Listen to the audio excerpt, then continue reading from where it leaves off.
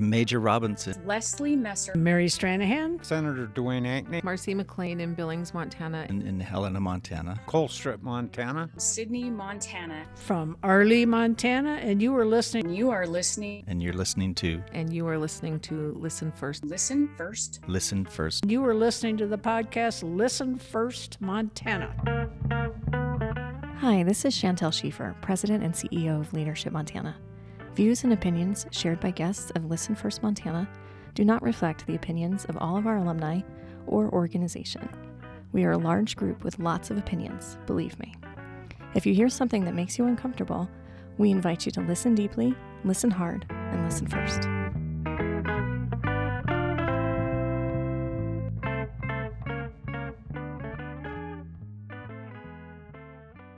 You know, we tend to think about the purpose or the vision of Leadership Montana being for the public good. And it affected people in a lot of different ways. And I think we learned very early that it's gonna be different for everybody. For some people, it may inspire you to run for public office. For others, it may make you a better boss. It may make you a better father or a better spouse. And I don't think we can underestimate how people are being moved by Leadership Montana. It's not just about whether you serve publicly or not, but you're changing lives every single day, and it's incredible.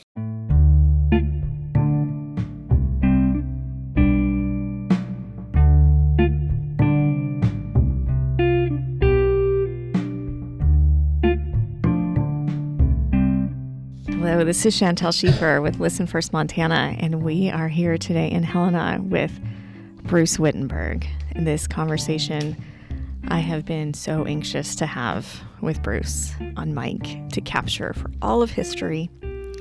Bruce is one of those leaders who really needs no introduction. He has been a part of Montana's fabric from journalism to the first director of Leadership Montana, and most recently as the director of the Montana Historical Society.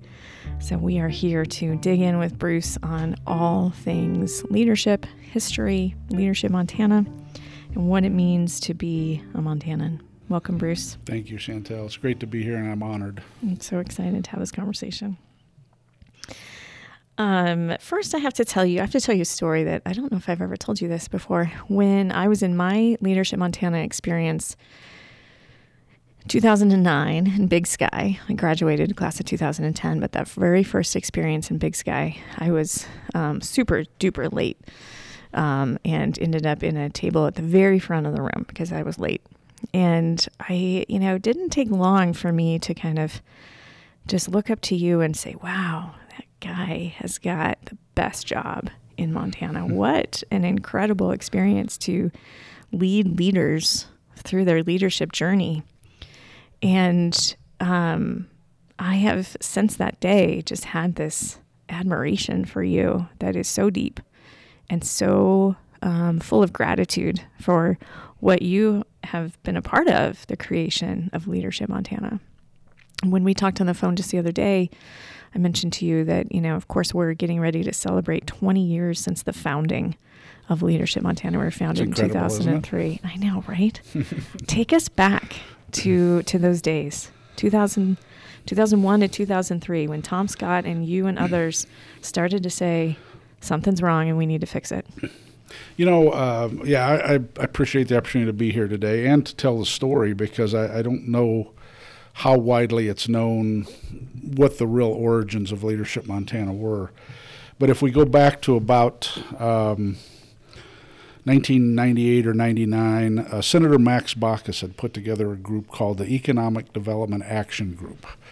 And it was a group of about, I think, 15 folks from around the state in various positions. At the time, I was publisher of the Billings Gazette, and the charge was to identify the issues related to economic development and economic growth in Montana and make some recommendations to Governor Martz at the time and the legislature, which would have been the 2003 session by the time we concluded.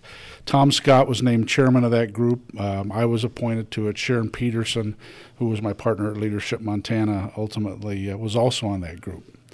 So as you might expect from Tom, once the work was done, he sunset the committee. We did our work. This isn't something that goes on forever. But we got together, and a small group of us at First Interstate Bank, and Tom asked us, what did we learn? And the thing that was immediately clear to everybody was that we need to develop leadership skills and a leadership base for this state that we just don't have right now.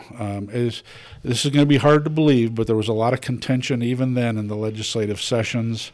Politics were what they were. And Tom had observed the founding of Leadership Wyoming a couple of years prior to that and thought it was something we ought to take a look at. So for about 6 months, we kind of did volunteer duty, and we went down to Wyoming and explored around and looked at what the options might be, and decided that we needed to do this in Montana, and we could do it in Montana. And Sharon and I happened to be in positions then where we could step forward and make it happen. And so we spent a lot of time talking about what the vision was for this program.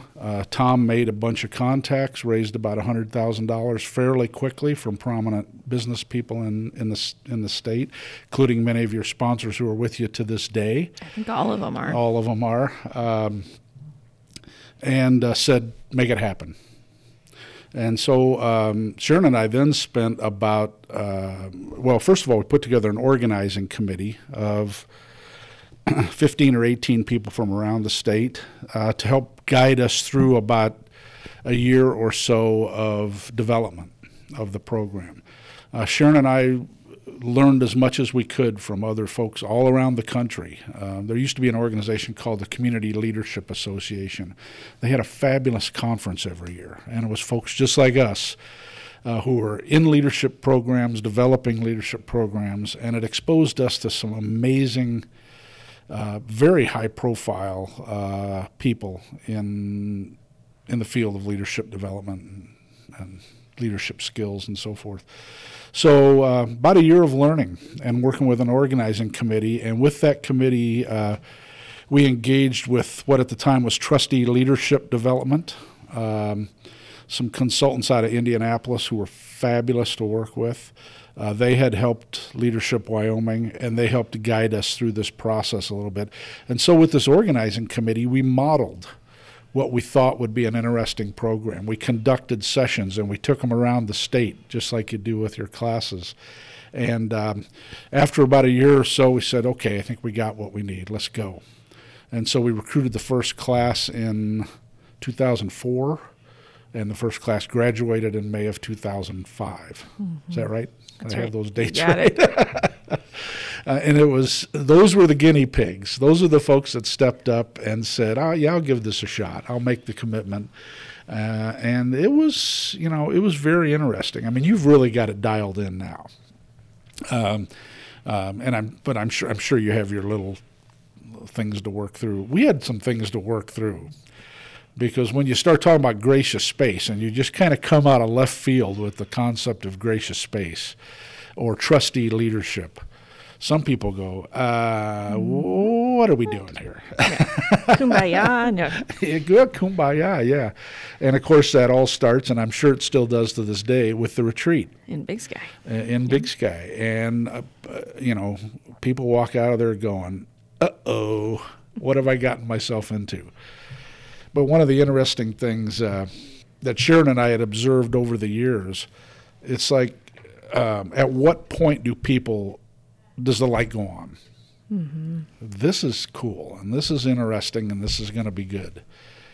It was very late those first couple of years, but you watch that move farther and farther up to where I think I was part of 8 classes. By the time we got there, it was about the end of the retreat that the light went on, and people would go, okay, this is going to be different and a stretch, but it's really going to be exciting. And now you're in a whole different place now. But it was interesting working through those times, and kind of coaching and listening and helping people try some new things and learn some new skills. I love the way you termed that, seeing the light go on, because that is something that I witness. I haven't had words to put to it until today. But when it starts to become, I get it. I understand why we're here. I understand. It is all over the map for us now. Even for me personally, I think it was like post-graduation when my light turned on. I often say that I am a much better Leadership Montana alumna than I was a class member. I remember you being very quiet for a while, and that was first of all, it's a sign of being a good listener and a good learner, but also what's going on here? I think it's the skepticism. Yeah. I mean, the first one to admit that it took me a long time to really understand the gracious space concepts and all of this. I mean, I'm a true believer now, obviously. And I think you were in the governor's office at the time. I was in the governor's office at the time. So that's a different environment entirely. It is. There are some people who are encouraged to be there by their employer, and some people who, show up because they want that learning themselves. And we see that now, even today. How you get there determines a lot about how you show up when you're there. So you served as the first director of Leadership Montana for, you said, eight classes? I believe that's right. Yeah. I left after the class of 2011. Yeah, I think my class broke you. We were 2010. No, it was the class of 2006 that almost broke us. Oh, I've heard we've Eric and I have heard some stories about 2006 from Michael Sanderson shared some stories. Carmen McSpadden's always full of stories. And John Scott, of course, was in that class. So, yeah. We've heard a lot about 2006. It was fun. We had a lot of fun adventures along the way. Tell me some favorite memories. Well, that was one. 2006, we were in Great Falls. We had the opportunity at that time to go to the Malmstrom Air Force Base every time we went to Great Falls. And Malmstrom was incredibly welcoming. Once some of the civic unrest started happening across the country, they tightened things up and it changed. But we always got to meet with the base commander and tour the base. Or at one time we were touring the launch facilities out in the field, which is a pretty incredible experience. But the class was in Great Falls, and we had arranged for a dinner I think it was out at Cattleman's Cut, a restaurant out north of town. And we had hired a bus to take everybody back and forth. And at the end of the evening, the bus was supposed to drop everybody off, and that was the end of the night. Well, the class kind of chipped in, raised a little money, hired the bus driver to take them back and forth to the Sip and Dip for, for a couple hours. And I remember Sharon being pretty upset about that. This is my bus. You can't do that. Oh, but so that's a real good memory. Really, people were having a lot of fun. That's always good. Another one from a Great Falls session was when we went out to the Big Stone Hutterite colony, and it might have been the first class we did that, and we pulled up into the. By the way, Hutterites were wonderful. They were so welcoming and so open with everything. It was just quite a learning experience. But this big motor coach pulls up with 40 people on it, and they're out there scraping the hides off of hogs. And there's a big pile of hogs there. And they had one hung up, and they're scraping the oh, my God. This is going to be interesting. How did the class take to that? Kind of like, Curious. oh, my God, this is going to be interesting. And it was fabulous. Lots of little things along the way like that.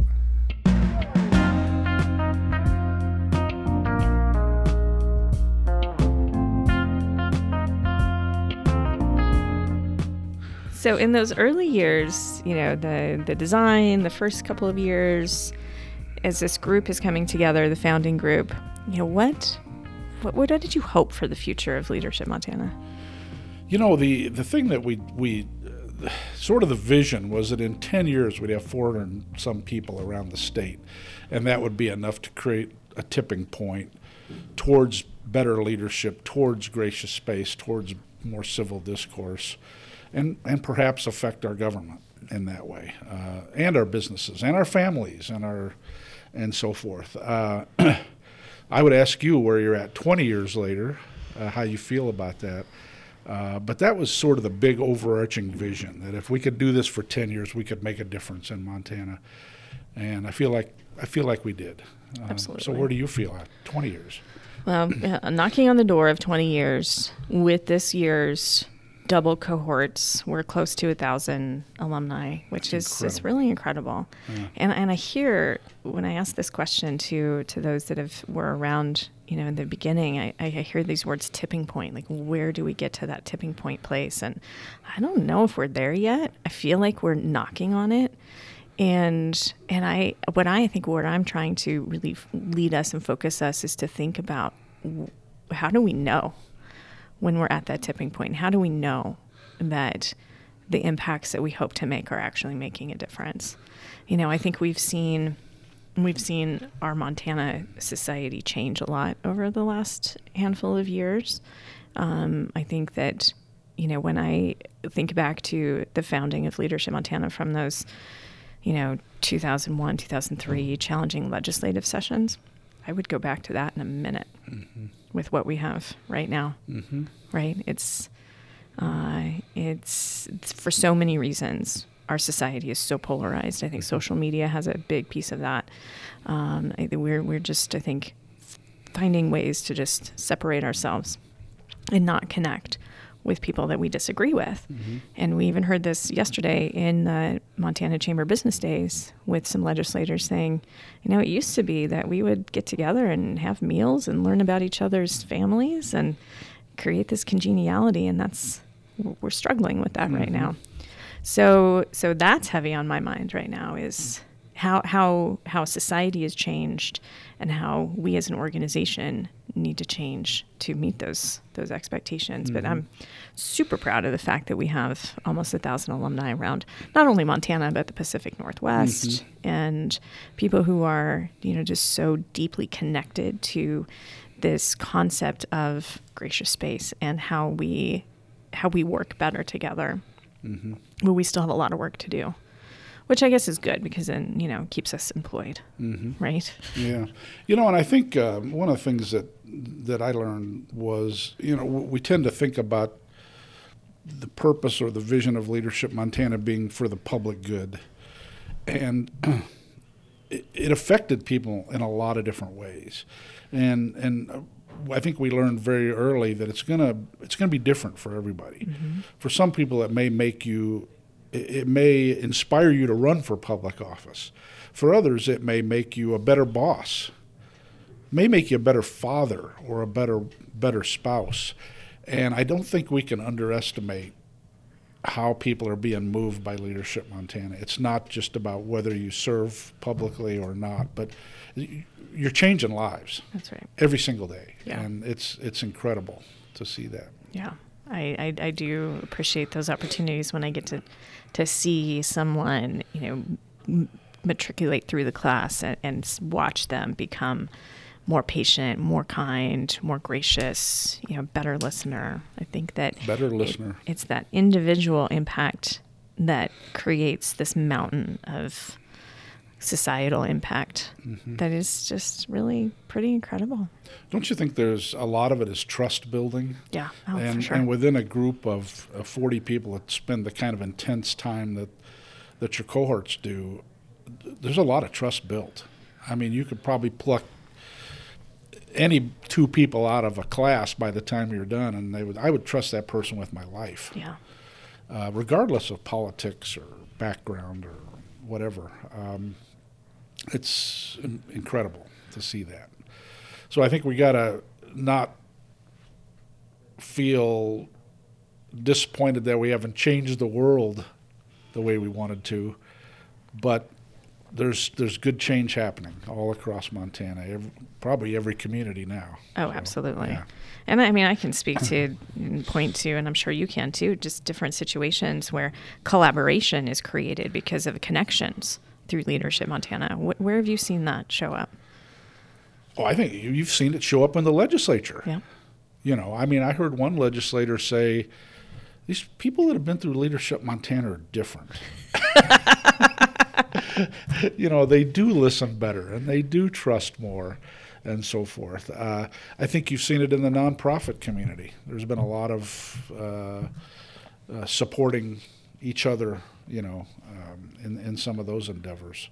And who knows? I mean, in terms of the friendships that have been made, just personal friendships. Mm-hmm. I mean, I made a ton of them. And I think everybody that participates in Leadership Montana has richer relationships because of it. Mm-hmm. Yeah. Can I tell you one Gracious Space story? Yep. Is it about me? No. Okay, good. Yes. This was from the first class. Gracious Space was originally written by Bill Grace with Patricia Hughes, who is just one of the most amazing people, as you know. But Bill, we met him at one of the community leadership conferences and went to one of his workshops, and I invited him to come do the first class of Leadership Montana and introduce the concept of Gracious Space. Well, Bill was kind of way out there. I mean, Gracious Space to the max, super soft touch, and I'll never forget being in the room in Missoula in the Holiday Inn when Bill was doing his workshop for the class. What it felt like is I was sitting in the back of the room, and about halfway through, everybody in the class kind of looked at me like, what in the hell is going on? And I actually had one class member at that time come up and whisper in my ear, I don't need this stuff. Mm-hmm. Turns out he did. And he got it eventually. But that's how Gracious Space started. And not only is the Gracious Space book fabulous, and I'd recommend it to anybody, but Bill Grace also wrote a little monograph called Ethical Leadership that is just fantastic. And those are the kind of things we learned as we were doing our research, you know, kind of people that we met. Mm-hmm. Yeah.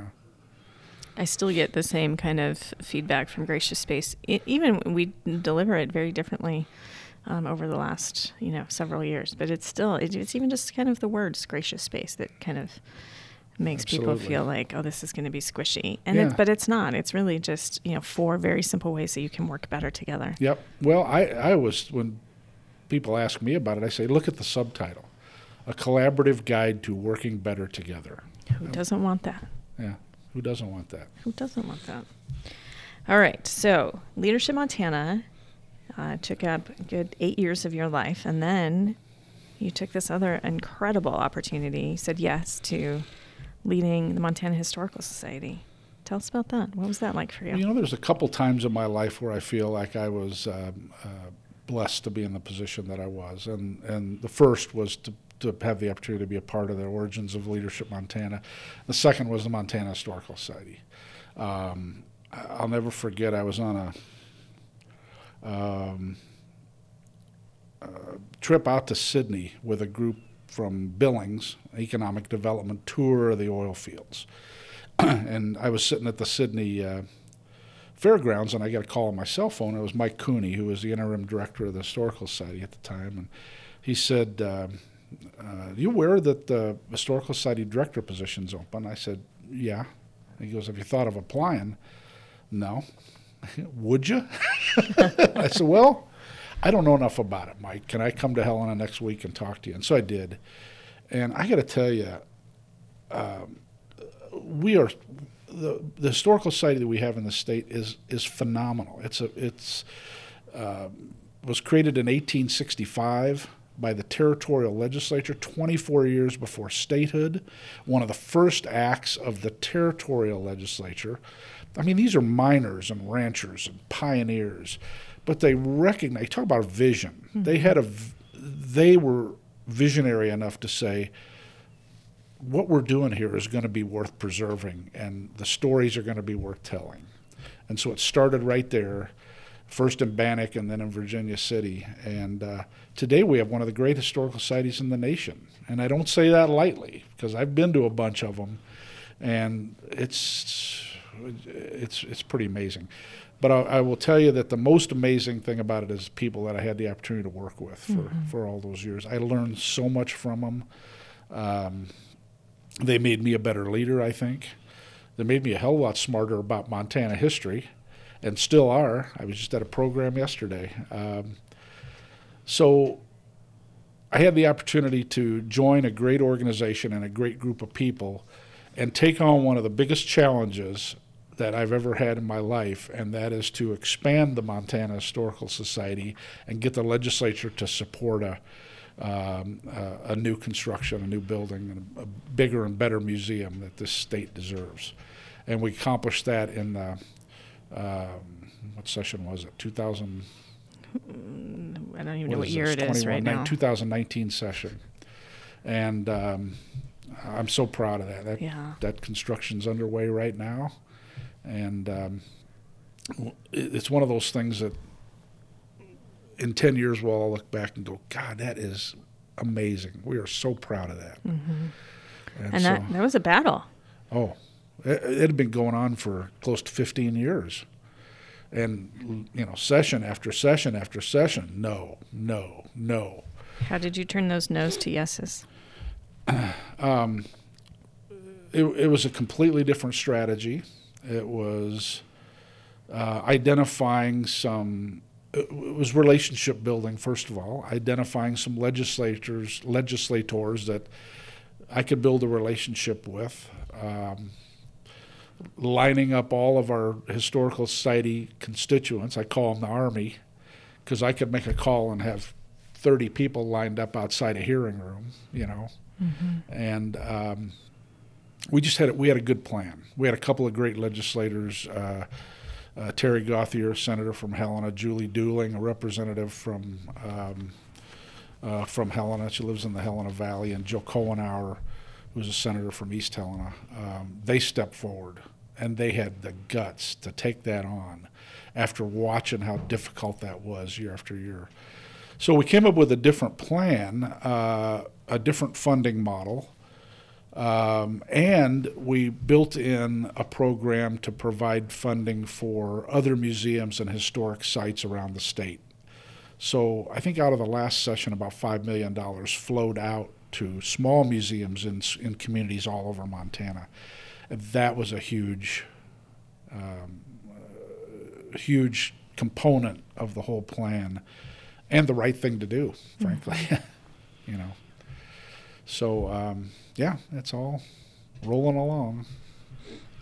So I think about your work rooted in history at the History Society. Think about your work in Leadership Montana that is so future focused, right?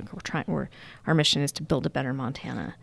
How do the two kind of come together, the history and the future? How do those two concepts come together to do bigger and better things?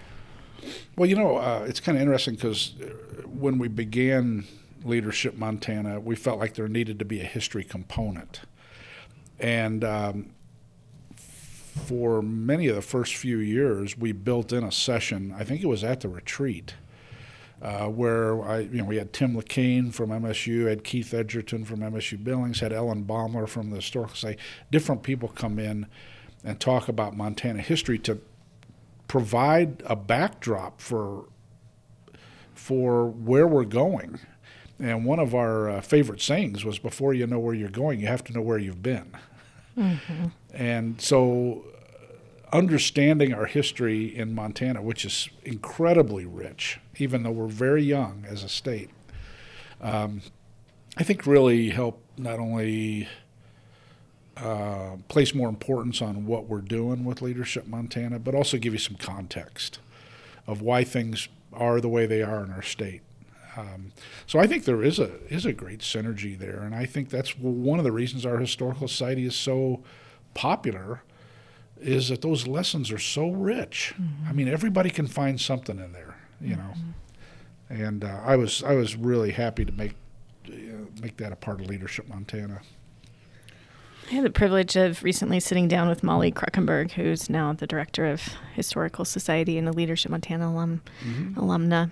and see plans for the construction of the new museum. And I was so just honored and awed to see the intentionality behind incorporating the indigenous story, the indigenous history and culture into that building. Can you speak to that? Well, we remind ourselves often that history didn't start with the white person in Montana. Right. People have been on this land for thousands of years.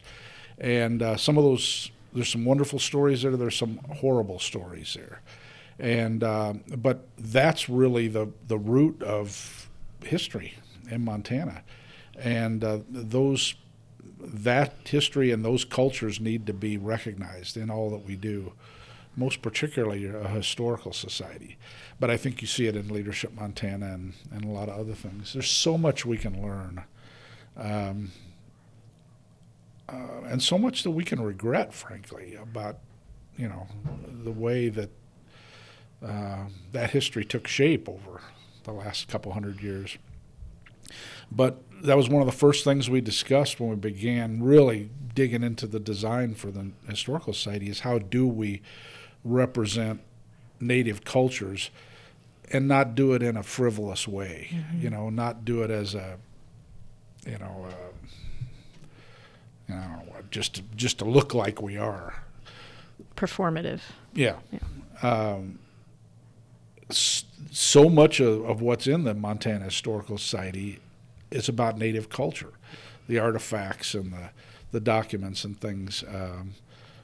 It's just such an important part of what we've done. And I think my appreciation for that began with Leadership Montana and getting to know some of the amazing people like Barbara Braided here and Major Robinson and folks like that have been a part of Leadership Montana that changed my life in terms of how I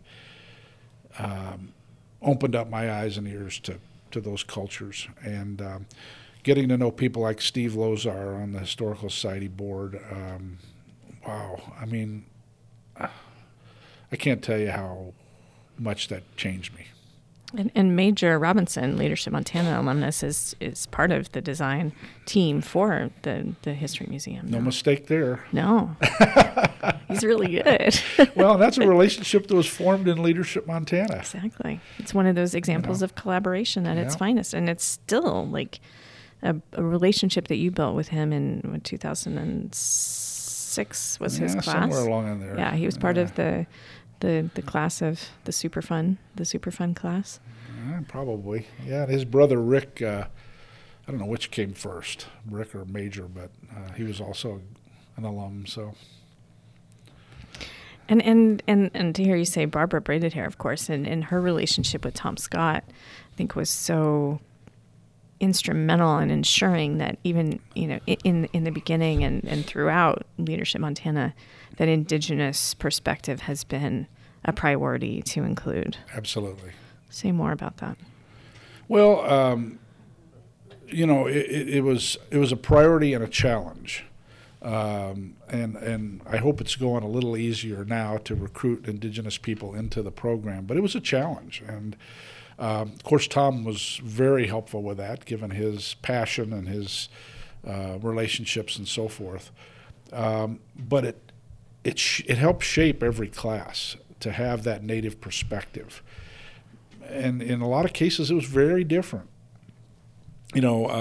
Major's a pretty good example. I don't think he'd mind me telling this story, but Major came into the class, and I think he may have also been working for Governor Schweitzer at the time, and was, well, I'm not sure why I'm here, what I should be doing here.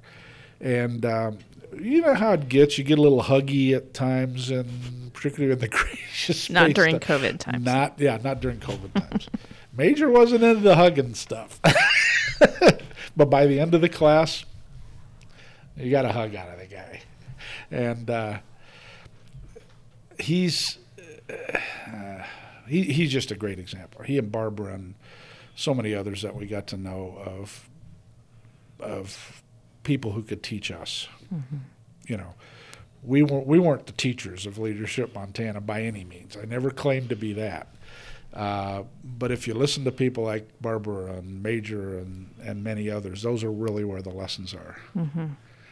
And we're grateful to this day have Major a part of our team in a big way. He serves on our board of governors. He's the chair of our new Indigenous programming.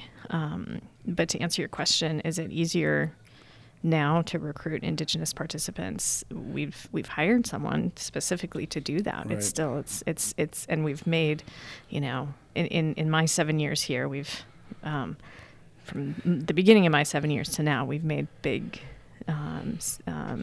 gains there, but it's very hard. It's very hard. And I agree with you that those perspectives, any perspective that is different than what you think is a typical perspective is so valuable. Mm-hmm. And as Montana diversifies, so does Leadership Montana. Yeah. And as Montana grows, so does Leadership Montana. I feel very fortunate to be in a state with a native population like we have, because it does provide you with the opportunity to be exposed to the cultures, get to know the people, and just be much richer for it, I think. Mm-hmm.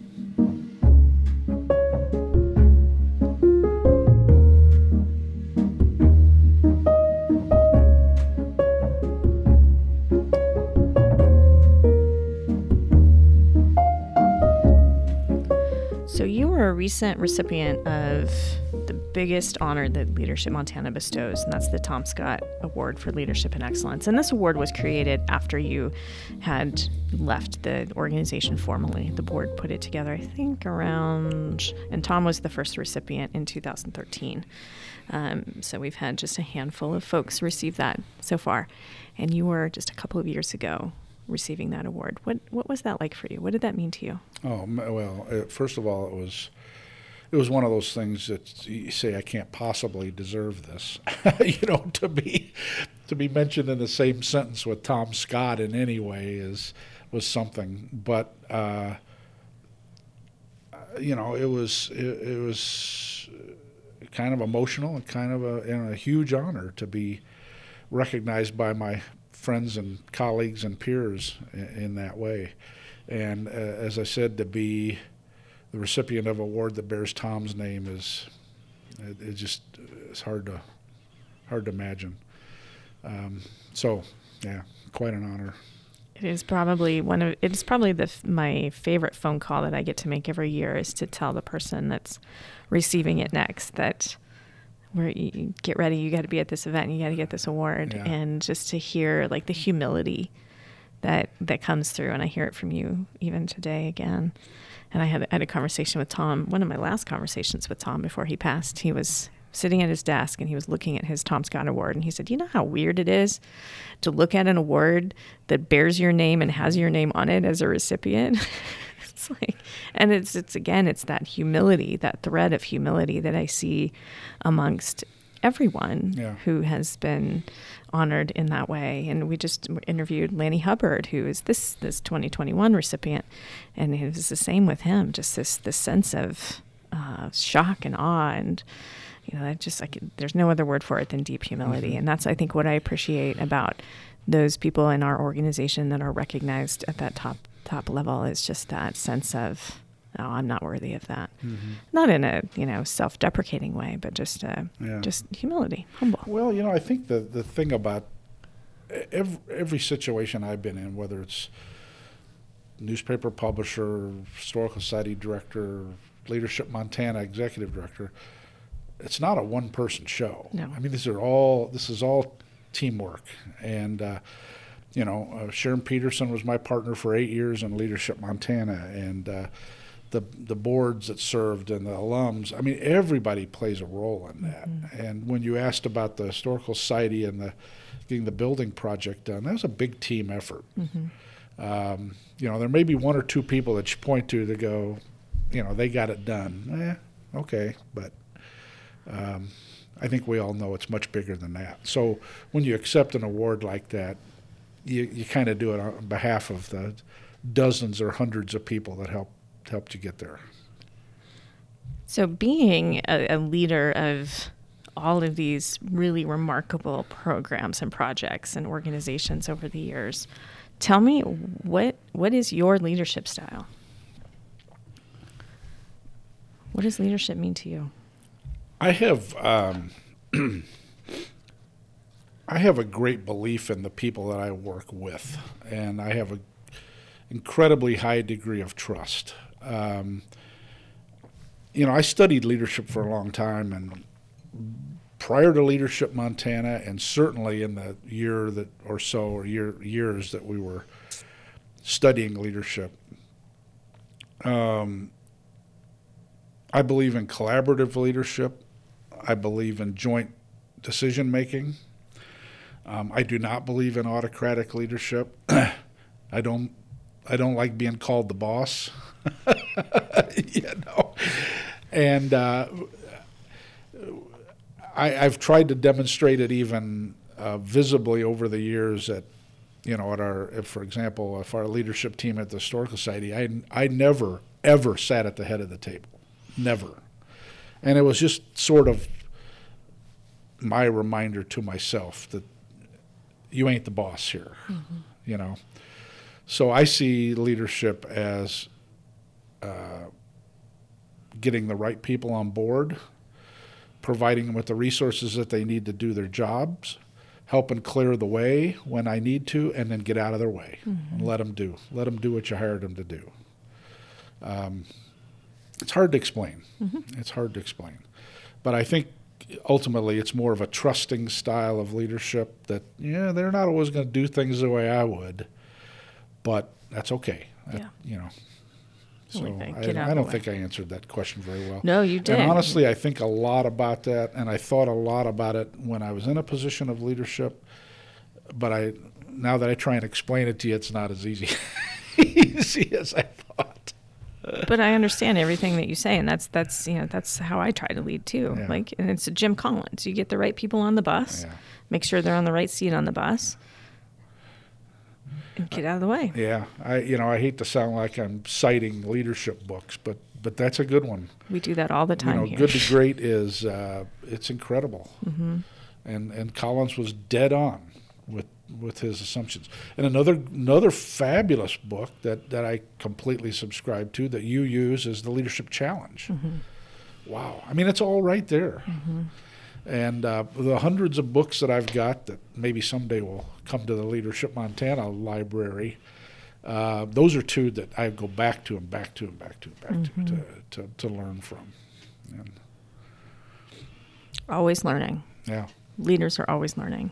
I think that is probably one of the most important things that we try to ensure at Leadership Montana that people understand. Like you might be the CEO, you might be, the president of an organization. You always have an opportunity to learn. And that's sometimes when we're talking to people about, hey, you should consider doing Leadership Montana, and they say, oh, that's not for me. That's for my employees. Yeah. No, that's for you. Yeah. Right? Well, and every now and then you run into somebody, well, I already am a leader. Yeah. Right. Yes, you are. And that's why you should be a part of this. Exactly. All right. I've got a handful of lightning round questions. But before that, is there anything that you want to say? Yeah, I want to say how proud I am of where Leadership Montana is and where you and your team have taken it. It's exceeded. I mean, when we were gutting this thing out, 20 years ago, Sharon and I were it. We were part-time. We did everything from punch holes in papers, put together notebooks, clean up after lunches and everything else. And it was hard to see that it could be what it is now. But it's absolutely remarkable. And so congratulations and thank you. Thank you. To you and your team. We enjoy it. It's fun. It's hard It is work. fun, isn't it? It's hard work. Yeah. It's hard when you're trying to help people just kind of, gently along their journey to being a better person. I mean, that's really what we're doing here, right? Is leadership development is better people development. Absolutely. And you're met with resistance along the way. That's hard. when we talked earlier about when does the light go on. Yeah. That's when it's worth it. Right. When you see those things, all of a sudden things start to work and things to click and you see these two people that are so different, having a conversation or having lunch together, whatever, you kind of go, okay, again, yeah, it feels good again. It's working. Yeah. Yeah.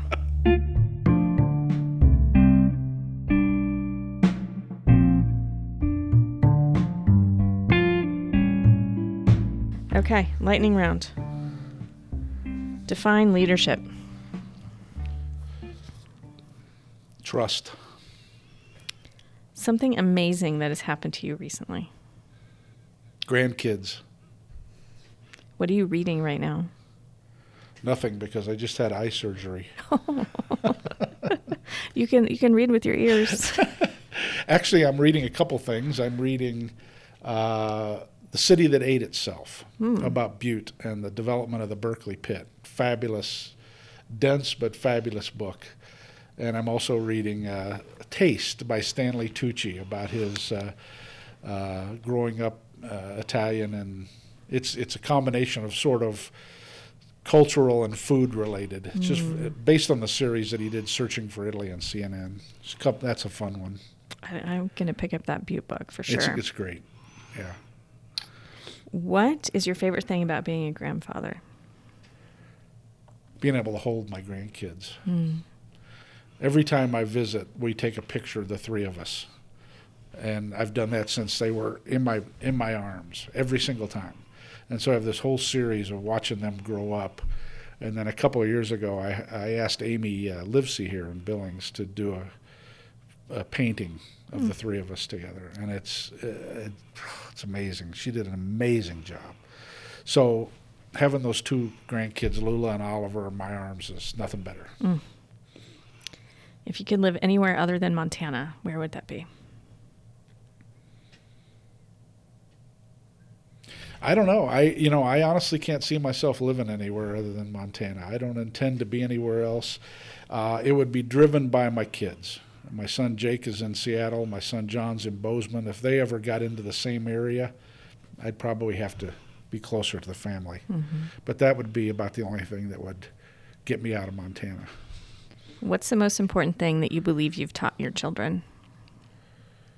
To love each other and say it. We never end a conversation without saying I love you. There's a lot of power in that. And now I'm tearing up again. A habit or routine you've developed that has helped to improve your life? Getting up in the morning. Just waking up in general? Yeah.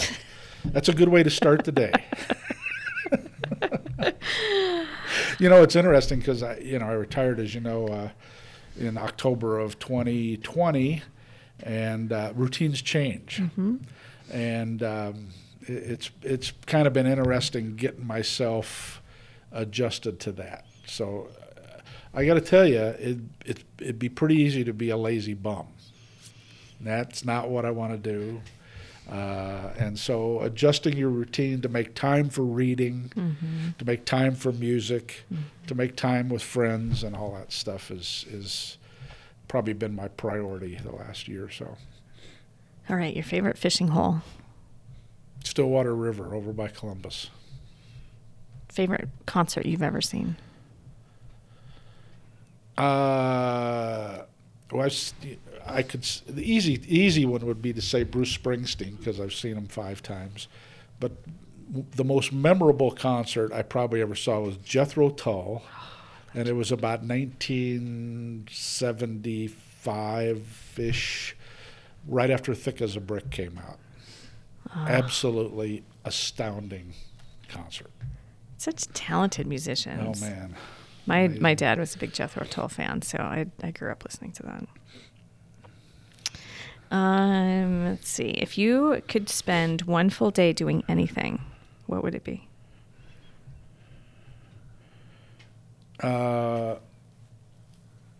Reading or fishing? Can you do like both? You could fish a while. You could sit on the bank with a book for a while. Yeah. A little whiskey too. Maybe.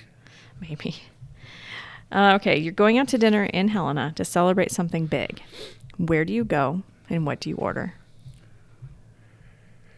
I'm a regular at On Broadway in Helena. I go there every Wednesday night with my friend Larry Pettit, And so that's kind of become ground zero for me. The staff is amazing there. Food's great. Atmosphere's great. So on Broadway would probably be my choice. And what I ordered varies. I mix it up a lot. So probably whatever's the special of the night.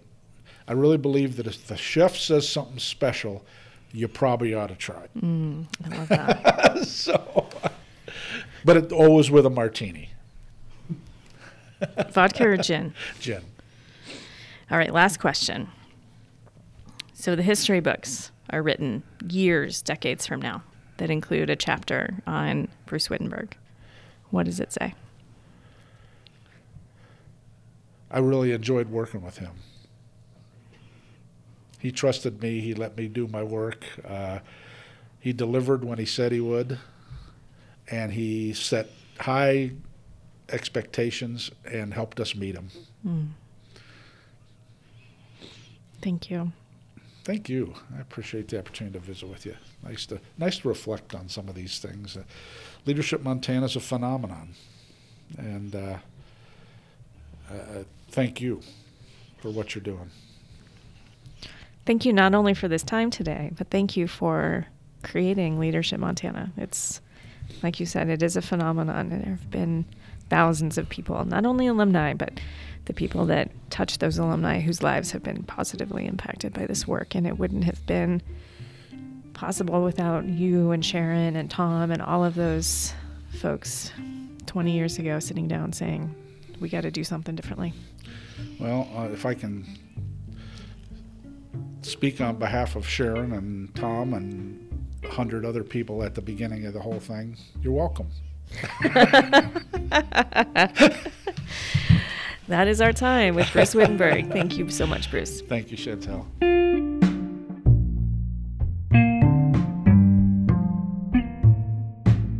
Thanks to Bruce Wittenberg and Chantel Schiefer for that wonderful conversation. And thanks to you for listening in. If you've enjoyed today's show and want to support Listen First Montana, please subscribe, rate, and review wherever you get your podcasts. Those small steps can really help us connect these stories to more listeners. Our intro song is a rendition of the Montana State Song by Scott Gudger, and our other music is from Blue Dot Sessions. We'll see you in 2 weeks with our next episode.